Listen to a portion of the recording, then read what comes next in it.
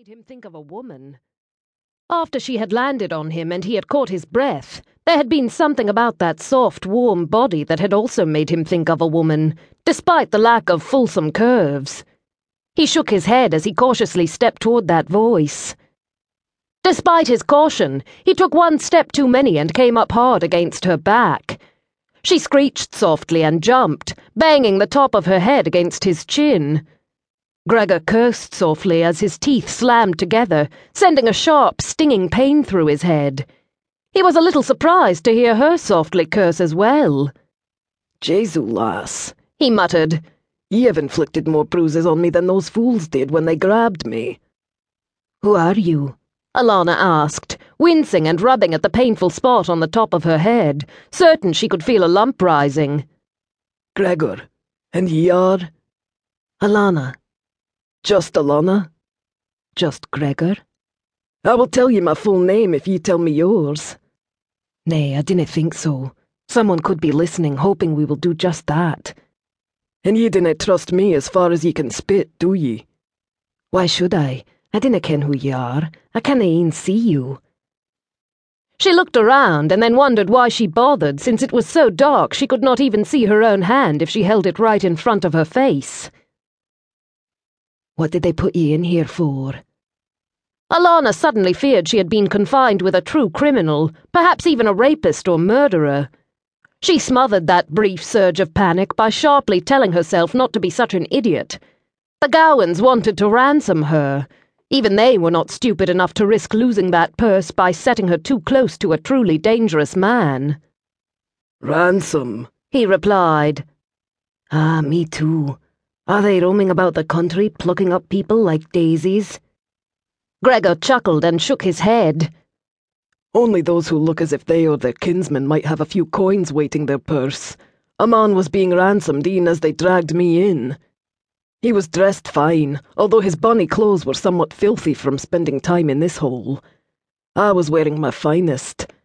I suspect your gown told them your kinsmen might have some coin. Did they kill your guards?" Alana felt a blush heat her cheeks. "Nay, I was alone. I got a little lost." She was lying, Gregor thought. Either she was a very poor liar, or the dark had made his senses keener, allowing him to hear the lie in her voice. "I hope your kinsmen punish the men weel for such carelessness." Oh, someone would most certainly be punished, Alana thought.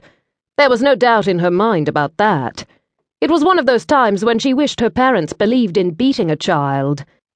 A few painful strokes of a rod would be far easier to endure than the lecture she would be given, and even worse, the confused disappointment her parents would reveal concerning her idiocy and disobedience.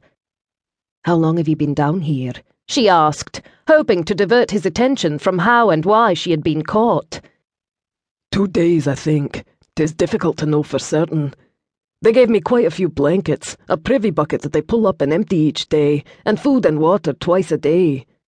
What troubles me is who will win this game of ye stay there until ye tell me what I want to know. My clan isna really poor, but they dinna have coin to spare for a big ransom, nay when they dinna e'en ken what the money will be used for." "Oh, didna they tell ye?" "I was unconscious for most of the time it took to get to this keep and be tossed in here. All I have heard since then is the thrice daily question about who am I, and I am assuming all these things happen daily, not just whene'er they feel inclined. There does seem to be a, rhythm to it all. 'Tis how I decided I have been here for 2 days. He thought back over the past few days, too much of it spent in the dark with his own thoughts. If I judge it aright, this may actually be the end of the 3rd day, for I fell unconscious again when they threw me in here. I woke up to someone bellowing that it was time to sup, got my food and water, and was told about the privy bucket and that blankets had been thrown down here. "And 'tis night now. The moon was rising as we rode through the gates. So 3 days in the dark, in a hole in the ground," she murmured, shivering at the thought of having to endure the same. "What did ye do?" "Thought." "Oh dear, I think that would soon drive me quite mad." "It isna a pleasant interlude." "It certainly isna. I am nae too fond of the dark," she added softly, and jumped slightly when a long arm was somewhat awkwardly wrapped